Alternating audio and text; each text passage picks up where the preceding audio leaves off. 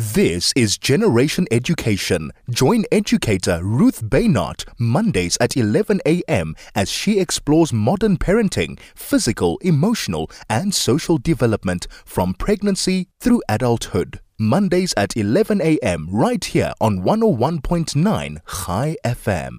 I was looking through different advice and different ideas to give for moms wanting to start a business or go into something that has that importance to them. And there was a lot of stuff about being a mom, not so much about business and women in business. So what I actually did is I found this great article for advice for new moms. And in a lot of ways, a new business is your new baby.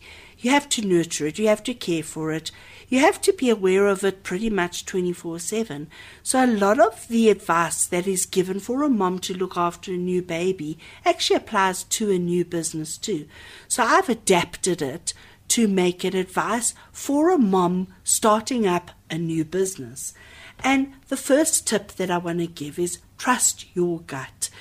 When you're going to start a business and it's something that you are passionate about, and Liz did speak about passion, and if it's something that you are passionate about, trust your gut, trust your instinct that this is the right business and it's going to make a success.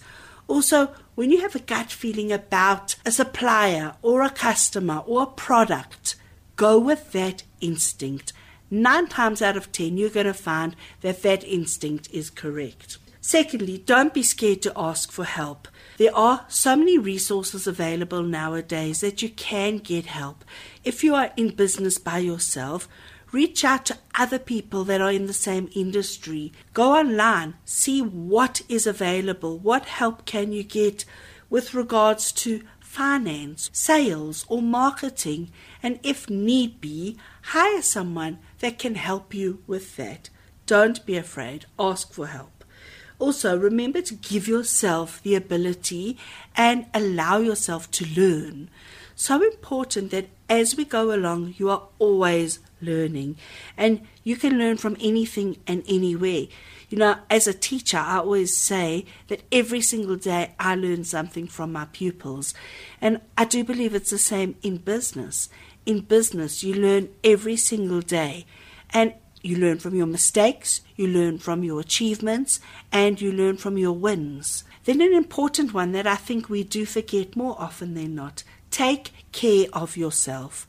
Make sure that that time that you take for yourself is for yourself. It's not time where you're going to quickly rush out to go buy your child the most popular pencil case that is the rage at school nowadays, or quickly rush home to do something for the husband or something for a family member or for a friend. Take care of you. Go once a week, have your nails done, or go have your hair done, or go sit in a park and meditate. Something that resonates with you. Take care of yourself. Remember that if you're not taking care of yourself, you can't be at your 100%. Then what I think is actually so important is chart your growth. Have a look at your business, and let's say you start in January, comes March, April, have a look, where are you when you were in January compared to April? And even if you are setting up a new business and the business hasn't even started yet, have a look at in January where you had absolutely nothing set up, to March, April, May, where everything is ready and set to go and you've achieved so much to get the business off the ground. Have a look at it annually. Where was your business last year compared to this year? Make projections for the following year. Where do you want to be next year? So that you can actually at all times have that sense of where was I, where am I, and where am I going? And just remember, this is your business. It's your baby. You don't have to go at the pace of everybody else. So my next tip and advice for starting your own business is go at your own pace. Keep in mind that being in business and being a businesswoman and an entrepreneur, it's not a race, it's not a marathon. You don't have to rush to get to the finish line. There's that saying that say, how do you eat an elephant? One bite at a time. Same with business. Take it at your pace that works for you. And just remember, don't compare your business to other businesses. Yes, it's healthy to keep an eye on what's happening in the market and what other businesses in the same industry are doing. But don't compare it to other businesses that you actually then put your own business down or start to doubt what you are doing in business. And once again, remember that if you do start feeling like you need help, reach out. Don't always keep quiet. You'll actually be amazed at the amount of assistance and help there is out there. All you need to do is ask. And then when we were chatting with Liz, and rightly so, Liz was talking about how you need to put every ounce of energy that you have got into your business to make it a success. And this is so true. However, do remember that you also need to allow time off for yourself, almost like to recharge or to reboot. And I do think that allowing yourself that space to find that opportunity to rest.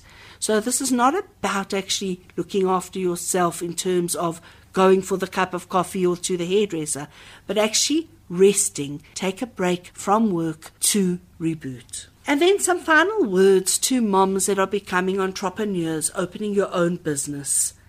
Remember to find that balance in your life. Home, children, husband, career. Find what works for you. There are going to be sleepless nights, and there are going to be days where you actually feel like, oh my gosh, I can't do this anymore. But remember, this too shall pass. And always remember, you grow from every experience that you have. And when you do go through those challenging times in business where you're working so hard and you haven't got time and everything feels pressured, when it does come to end of that stage, look back and say, how can I do it better next time? And remember to embrace each moment of your business journey.